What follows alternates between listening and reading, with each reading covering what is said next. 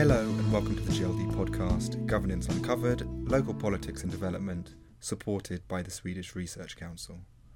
Today's podcast features Geoffrey Hughes, a lecturer in anthropology from the Department of Sociology, Philosophy and Anthropology at the University of Exeter. He is also the co-editor of a forthcoming special issue by the Cambridge Journal of Anthropology, Ugly Emotions and the Politics of Accusations. Today's discussion centres on authority and how perceptions of authority change with the development of technology, particularly social media. Our guest has worked on these issues in Jordan, where according to a recent study, some 58% of the population are social media users. His research focuses on ways in which people believe social media has affected their own authority. This research can be found in a recent GLD working paper, Tribes Without Sheikhs, Technological Change, Media Liberalisation and Authority in Network Jordan, available on the GLD website. We hope you enjoy the show. So thank you, Geoffrey, for joining us, and welcome to this show. Well, thank you for having me. I love your paper because one of the things that I found really fascinating and frankly just fun to read was the way in which you basically sort of give recounts of three different profiles, right? You look at the sheikh, the police officer, and the journalist, and think about how they see their authority being shaped by social media. First, can you give us just a little bit of a background in terms of how you did this research? And is the sheikh that you're sort of recounting, is this a sheikh, or is this sort of a composition of sort of experiences? And just tell us a little bit about how you've come to the conclusions that we're going to be discussing. Yeah, so I've been living in Jordan off and on since the early 2000s now, and I've spent about 4 years there all told, maybe a little bit more. And for this particular project, I did about 40 interviews with a range of members of the security apparatus, journalists, and sheikhs. And what I was trying to do was be very careful about understanding them as individuals, but also thinking about them as social types. So when I talk about these three profiles, what I'm trying to do is sort of take the things that I heard the most often, but I'm trying to focus on a particular person's narrative. So I sort of cut out a lot of the more identifying information to sort of protect them, but also to emphasize the more sort of general points. And so that was sort of the idea, and then to give people a sort of what we call in anthropology a thick description of these social types, which I find really, really interesting, and I think also for our listeners, it might be helpful to give a sense of first of all what a sheikh does. When we get to the policeman, I think we have a sense of what policemen do, although I think there may be differences in Jordan. But can you start by giving just an idea of what a sheikh is doing? Yeah, so I mean, a sheikh is a very interesting term, and it can mean a lot of different things. So it can have a religious connotation, obviously, or it can have a connotation that's quite secular, depending on who's using it and in what context. Normally, what it refers to is a sort of a senior male figure. Normally has white hair, many children and grandchildren, and has basically sort of gained some sort of social status in the community through either his learning or through his control of wealth and power. And then the primary role that sheikhs have within a society like Jordan, as in much of the rest of the Middle East, is often framed in terms of dispute resolution. So they tend to, sort of engage with the world as a series of conflicts, calling out for their own moderating influence, and they'll try to insert themselves into these conflicts. And in a lot of ways, they actually derive their power from their ability to solve conflicts between people who they're ostensibly not related to. And so what you see happening in a context like we see here is that there's a question, especially as you have states and courts and police, as what use do we have for such a figure at all? But in the Jordanian case, a lot of these people have actually managed to maintain very powerful roles for themselves, despite the existence of an ostensibly very strong state in Jordan. And why is that? I mean, how do we understand why sheikhs continue to be so important in something like dispute resolution when there are courts available and one can go to the police, etc.? Yeah, I think that this is a very controversial question in a place like Jordan. So people who are sort of antagonistic towards this system of dispute resolution tend to see the fingerprints of the state. So they sort of tend to argue that the state actually on some level appreciates this and sees this as a very useful tool for actually increasing its reach in certain ways, but then also with very negative repercussions at the same time. Now, people who see this as a legitimate system tend to see this as coming not from the state, but rather from the society itself. And they see it as a refusal of state practices, which they often find to be cumbersome and unnecessarily complex and distant from the sort of the everyday life ways of people themselves. And I think the reality is probably somewhere in between, that there's definitely, I think, a lot of people who do find this to be a very legitimate system. And as I think we'll discuss as we sort of get into the details, there's actually some very attractive features of this kind of a system for a state that's looking to extend its power in particular ways.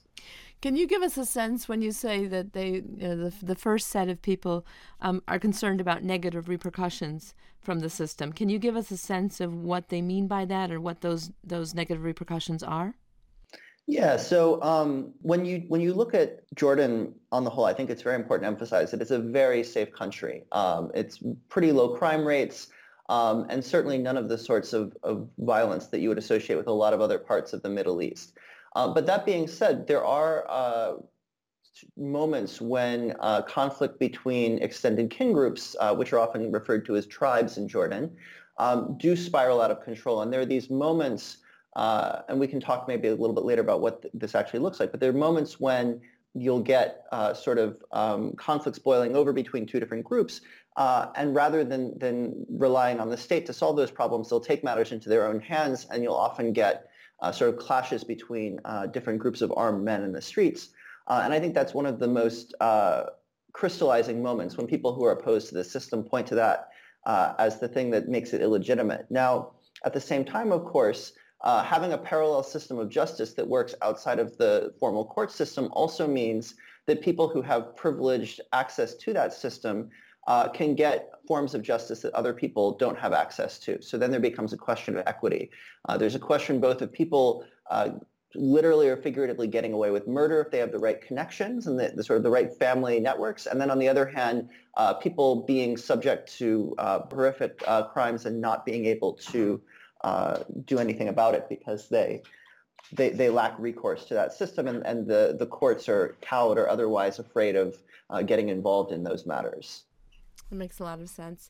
Now, when we think about the communities that they're helping to, in a sense, kind of to govern, to what extent would you, for example, in a village or in a small town or even in the city, have more than one sheikh in a neighborhood or in an area?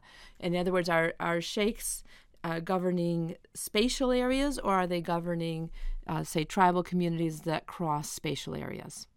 Yeah, that's a very important point. So the authority of a sheikh derives primarily from his lineage rather than geographic location.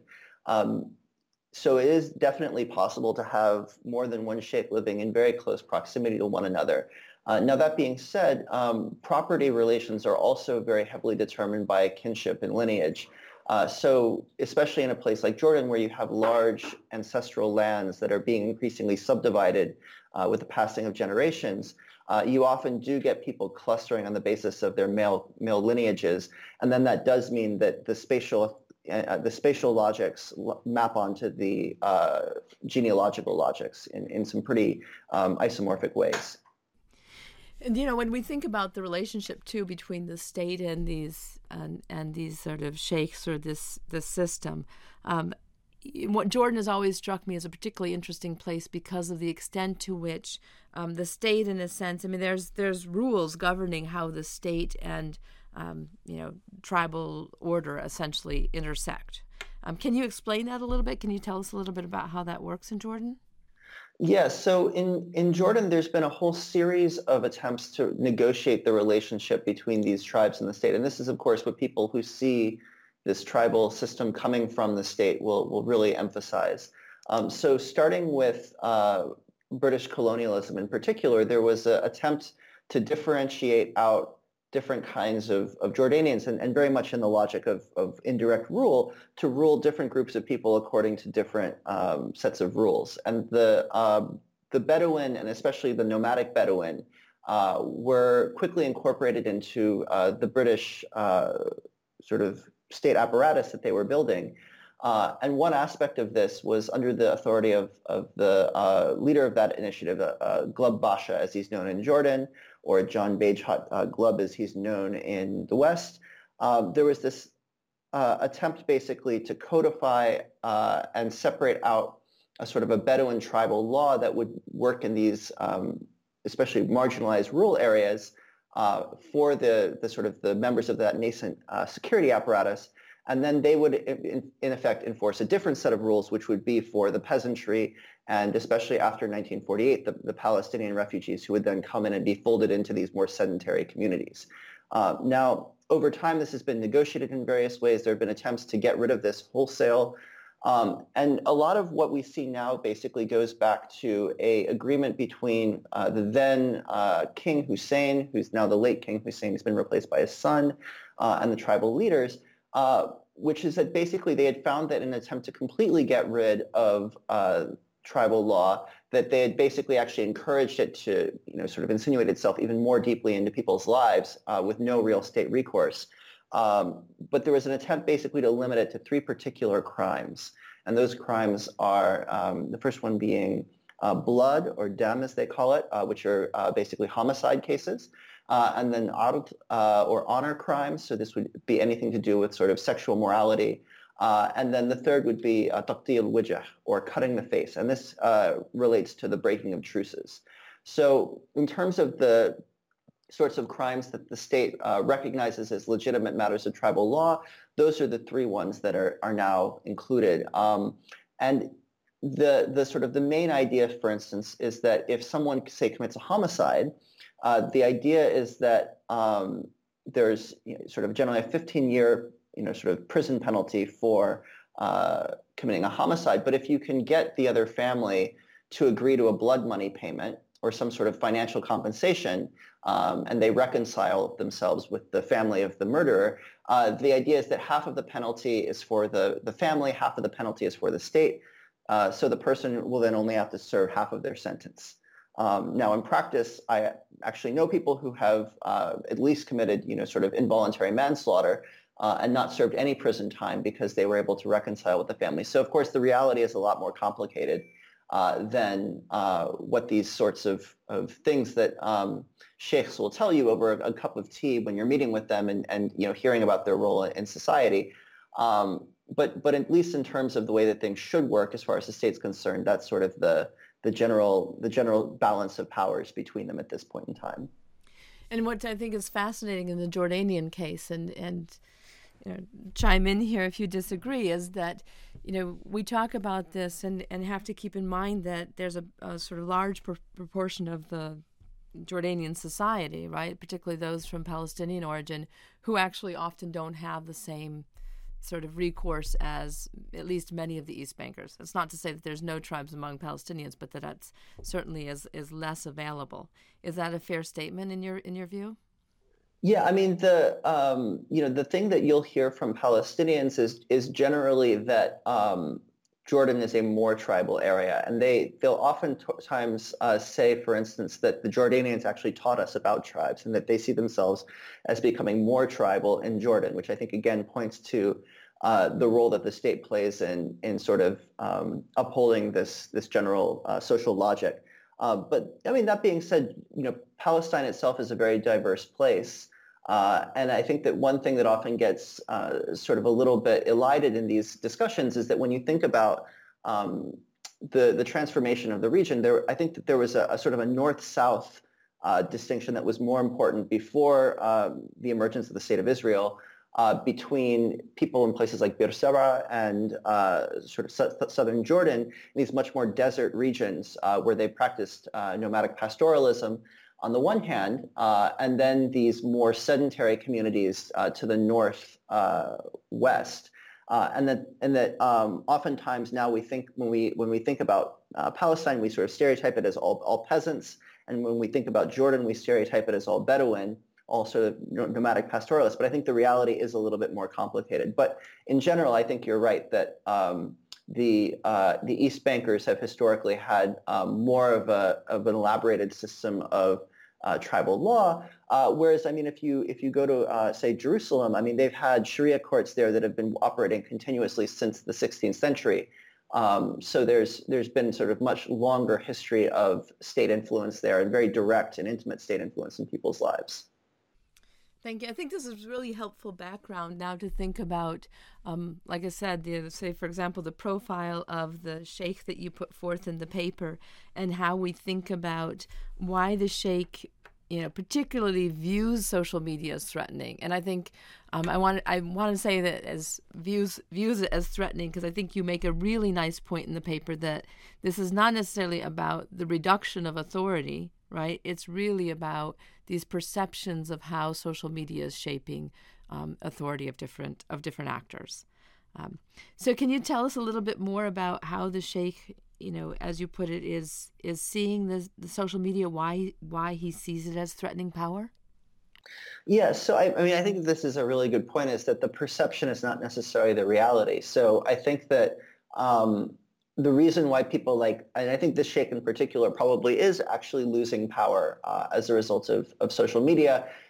In his case, I mean, the particular person I decided to use to epitomize this, I mean, he's not very technologically savvy. I don't even think that he's particularly good at reading and writing. I mean, I'm sure that he's sort of done a lot with whatever educational opportunities he did have, but he's a sort of a very elderly person in a very fast-changing world.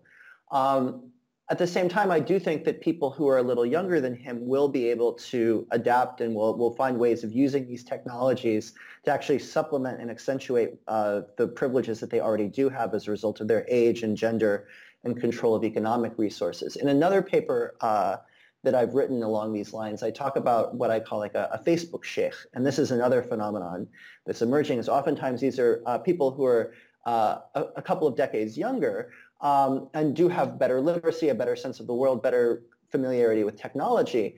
And they're able to build large followings on social media to some degree, using the fact that they have access to resources and all of those sorts of things that make them hard to ignore. And then just adding in social media as another aspect of how they try to extend their reach and authority and prestige. But I think in this particular sheikh's case, sort of the ship has sailed for him. I think speculatively looking forward, there's ways in which you could see a new generation of sheikhs as actually being able to benefit from this. Although those that have sort of really taken to social media quickly are often actually mocked for this, right? So they're, sort of to call someone a Facebook sheikh is generally not a compliment, at least not yet. And other terms will, for instance, will be called a Chinese sheikh, or the idea of China here being of a shoddily made, foreign product, Interesting. Now, you're pointing to the generational shift, and this brings me to the second question I had, because when I read the profile of the policeman, right, shifting to that, you make the point that the policeman is essentially decades younger than the sheikh, right? Which suggests that it's not at least only a question about, education, because the policeman is also more educated in your telling. Yeah. So it's not only about education and generation and sort of, is this the sort of the older person who has a hard time accessing technology? In this case, it's a different sort of notion of threat. Can you spell that out a little bit and sort of compare that then with the sheikh? Yeah. So, I mean, on one level, right, these are often stages in a single life trajectory, right? So a lot of these sheikhs in Jordan are ex-members of the security services themselves. And so there's a very sort of natural career trajectory where, as a privileged son of a, sort of a family with, means and standing in Jordan, you enter the security services, you get promoted throughout your career, you retire at a relatively young age, and go into business for yourself, and then you begin amassing a reputation for yourself as a sheikh. And so there's a way in which I don't think this man in particular will go on to be a sheikh, because he has older brothers who are also sort of very powerful in their own right. But you can see how a lot of times the police and the sheikhs have similar sensibilities. And I think in terms of those sensibilities, and this really, I think, takes us to another really important aspect of what social media is doing to relations of authority in a place like Jordan, is that there's a sense in which in previous times, the ability to speak authoritatively was more carefully controlled. The dynamics of hospitality, the ways in which spaces in which politics are done were very carefully designed to exclude certain kinds of voices, obviously women, to a lesser degree younger men. And what's, I think, deeply destabilizing about social media to the perspective of people like the police officer and the sheikh is that really anybody can contribute to the discussion. And anyone can say whatever they want. They can even hide behind the veil of anonymity, which is a real source of concern. Previously, it wasn't so easy to call out these sorts of powerful men, but increasingly they don't have control over their own image and their own sort of reputation in the same way that they used to. People can make claims about them that they then have to address in ways that they maybe didn't have to before. Right. So essentially, there's really two issues, if as I hear it then. One is this question about the democratization of intervention, right? That I can now, sort of put forth my opinion or my voice, and you can't necessarily control it the way that you could before, right? If you're the state or if you're some of these other authorities. And the second one is that as a previous authority who could not only control but then could control the sets of accusations or the sets of comments made about me, I'm now subject to those becoming public in a way that they weren't before. Yeah, exactly. Yeah. And of course, on the democratization of information, perhaps the most striking of your profiles is then the journalist, right? Because it seems that the journalist is in a position where, their monopoly, if you will, over these issues has been sort of eroded. So I'd like you to speak a little bit to the sets of concerns that were raised by the journalist or the sets of journalists that make up this profile. Yeah, so I think also in the case of journalists, that I think that's exactly right, that they did feel like they had more prestige in a certain sense when things were more limited.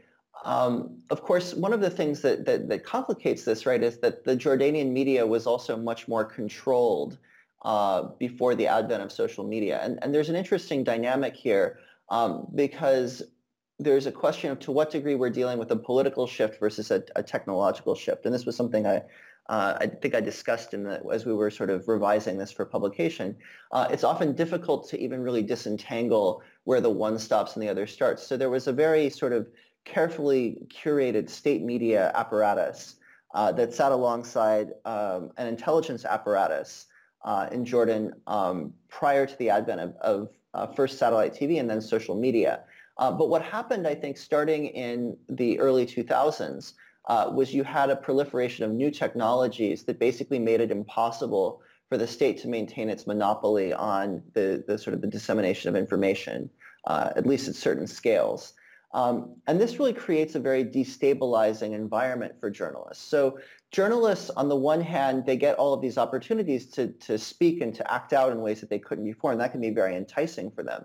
At the same time, though, journalists are also public figures, and they're very well known. This has also been where a lot of the problems arise. So one of the big shadows that sort of is cast over all of this research is the assassination of a prominent Christian journalist named Nahad Hatter, right as I was beginning this research project. And it was after a whole campaign of incitement against him, where he basically started sharing a political cartoon criticizing the so-called Islamic State, and was then basically accused of blasphemy and eventually murdered on the courthouse steps of his trial for blasphemy. And so this has really had a chilling effect on journalism, is that there's this sense that on the one hand, the clarifying influence of the heavy hand of state censorship doesn't really exist in the same way, although there's still plenty of censorship. But instead, what you get is these sorts of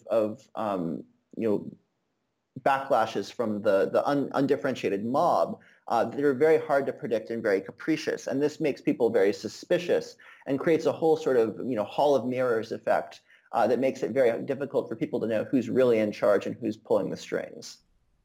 That's interesting. When you get back to the sort of who's really in charge and who's pulling the strings, there seems that there's two issues. One is about sort of who has authority and influence and how that may be shifting, right? The other one is a question about whether or not it's not less about authorities, but it's going back to our question about communities, right?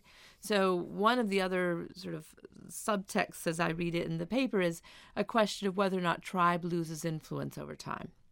And then you end the discussion with what you call the Abutaya file, right, which is this case with the Jordanian officer who is accused and then is convicted of shooting and killing the 3 American Green Berets. So, as I see it, your argument then is that the tribes continue to actually play a very important role, right? Even if there's some sort of shifting in terms of generational shifts or other ways in which things are shifting within the sort of the authority plane. Yes. So, because you have this sort of hall of mirrors effect, and you never really know who's on whose side, and there are these questions about foreign influence, and one thing that was really striking about studying journalism that I hadn't really anticipated was that basically I would be seen almost as like admitting oneself to being a spy, and almost as if one is studying espionage. Which I thought was kind of surprising. And I had expected that, a lot of the more conspiratorial things that I had heard about the media would sort of a little bit of probing, and you would realize that, actually, this is all pretty on the up and up. But actually, the more I tried to study this online media sector, the more sort of dodgy the whole thing started to seem to me, actually. And I think one effect of that people have is that it makes it hard to engage in the sort of politics that we associate with, liberal parliamentary democracy, where you have, clearly articulated political programs that are basically taken at face value. And I think that what you get instead is this belief that you can't really trust anybody, but that people who are united through a long and ongoing history of shared collective defense, that sort of becomes a kind of an unfakeable bond, in a sense, that because on a certain level that if a member of your family were to kill somebody else, that you would be held responsible for it. That makes it very difficult for you to just sort of ignore those types of communities and those types of bonds. And so that sort of ties people together in a very powerful way.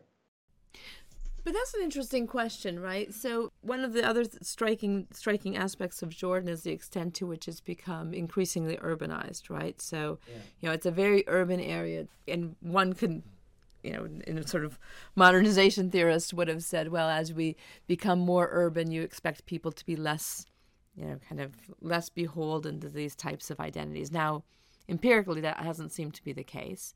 But the way that you just put why you stay committed had more to do with the sort of the fear of how others might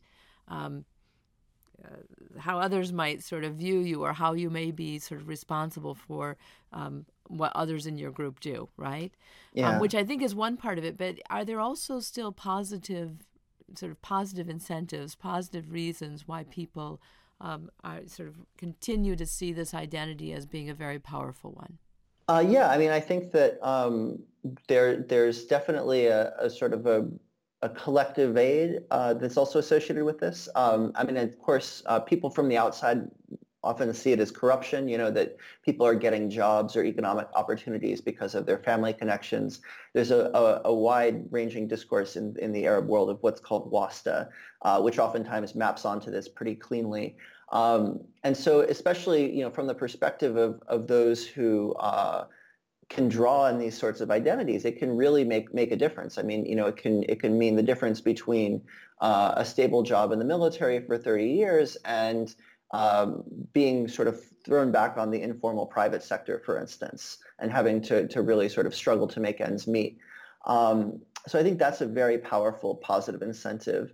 I think other positive incentives, though, are also, more intangible. I think that there is a sort of a psychological payoff to this as well. I think that some people, especially in sort of there's a phenomenon of tribal memes. So sort of taking, sort of a nice airbrushed picture of your tribe's name and, sort of matching it up with maybe like a nice SUV and a camel and, a cup of coffee or something, sort of that this idea of being tied in with this prestigious group of people who have a certain status within Jordanian society. I think that's also another positive aspect of all this, which of course does relate to the job prospects and ability to get investment capital that also is associated with membership in these tribes.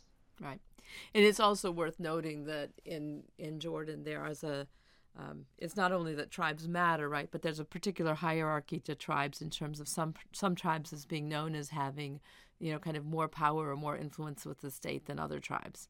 Right? Exactly. So particularly if you're from the more privileged tribes, then it's something to keep alive as meaningful. So. Exactly. Yeah.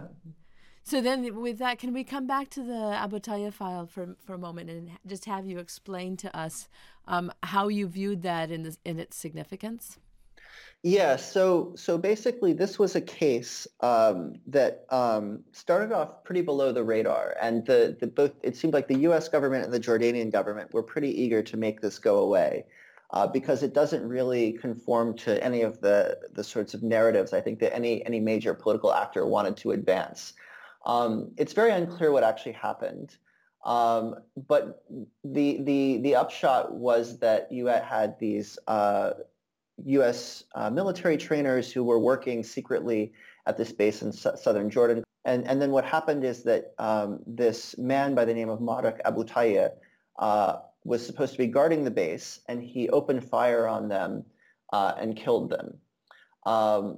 And everybody was always very clear that this wasn't about terrorism. That was something that everybody wanted to make very clear to me on all sides of this conflict. The Jordanian government was very clear about this. The family was very clear about this. The U.S. government was actually incredibly clear about this not being a matter of terrorism. But the claim in the trial was that Marek was basically defending the base, which is a sort of an absurd claim on one level. But that basically that these Americans had not followed the proper rules of engagement, and so therefore he wasn't really guilty. And when this finally did reach a conviction, the family reacted very negatively to this. And as it happens, I basically had sort of known members of this family for over a decade, so I really had a front row seat to seeing them trying to process this and come to terms with this. And the sort of the inside scoop that they were trying to give me, and members of this family, this is both sort of powerful, self-styled spokespersons for the family, and also just average folks who I'd known for a long time. The idea was that there was something much darker afoot. Maybe there was a conflict over money or over who should be getting a lot of the benefits that were supposed to be going to the Syrian opposition. There was maybe some corruption involved, but that somehow or other that Marek was supposed to be the fall guy for all of this, and that this was all this sort of elaborate conspiracy, and that this was all now trying to be hushed up. And so the family basically sort of then began protesting on behalf of their family member, and basically saying that he wasn't guilty of what he had done. And this became a sort of a cause célèbre in Jordan. And, at its high point, you had Facebook groups, closing in on, 100,000 members. And you had these sort of hit and run attacks across southern Jordan where people would, light tires on the street and pose with, assault rifles and, sort of keffiyehs, and, sort of threaten darkly that things would happen if the Hoitat tribe wasn't given satisfaction. And this sort of went on for a while and became, given the research I was doing, it seemed like a very obvious way to try and probe the relationship between tribes and social media. So, and just to step back for a second, because you were talking about the family. I mean, when we're talking about the family in this case, about how many people are we talking about? We're probably talking, the Hoitat, we're talking about hundreds of thousands of people here. Right. So it's not a family in the sort of conventional sort of Western, nuclear sense. I think it's no. Yeah. Yeah. So it helps us to sort of see how they kind of both made use of social media, but it also seems to be a really great example of how that still is such a mobilizing force, right? That it's not just a person wasn't out by himself, essentially, right? It's not Marek against the Jordanian regime. And I also wanted to step back for 1 second because I think you said something important, but that might be missed, which is you said that it wasn't in the interest of the Jordanians or the U.S., et cetera, to make this case an important case or to bring attention to it. Can you just say just a bit more about that relationship and why that was the case? Yeah, I mean, the Jordanian state is obviously a very sort of important ally of the U.S. government, and Jordan has been a long-time source of support to a range of U.S. projects in the Middle East. Not just peace with Israel, but also things like intelligence expertise and training expertise in various conflicts in other regions. So the Jordanians train, the Iraqi police, they train the Palestinian police, and they've also been very important in tracking down a lot of transnational terrorists for the U.S. And so that's a very strong and close relationship, and they don't want that to be disrupted by these sorts of polarizing conflicts that sort of introduce an us versus them dynamic. Right. And so what's interesting, right, about this is that in some ways, while it didn't necessarily sort of bring an us versus them dynamic to the U.S. and Jordanian relations, it definitely did bring it to the forefront of, not just sort of Jordanian attention, but really world attention at that time, which I think is fascinating. So, like I said, what I really enjoyed about this work is that you're shining light on perceptions of changes in authority, right, and the ways in which social media can be sort of viewed, but also at the sort of the real ways in which social media is used. And to me, it's a nice way to think through how authority might be changing in Jordan. So I want to thank you for this, and also thank you for this conversation. I think it's really, really great, both great work, but also a great chance to talk to you. Oh, thank you. Thank you. It was great to have this opportunity.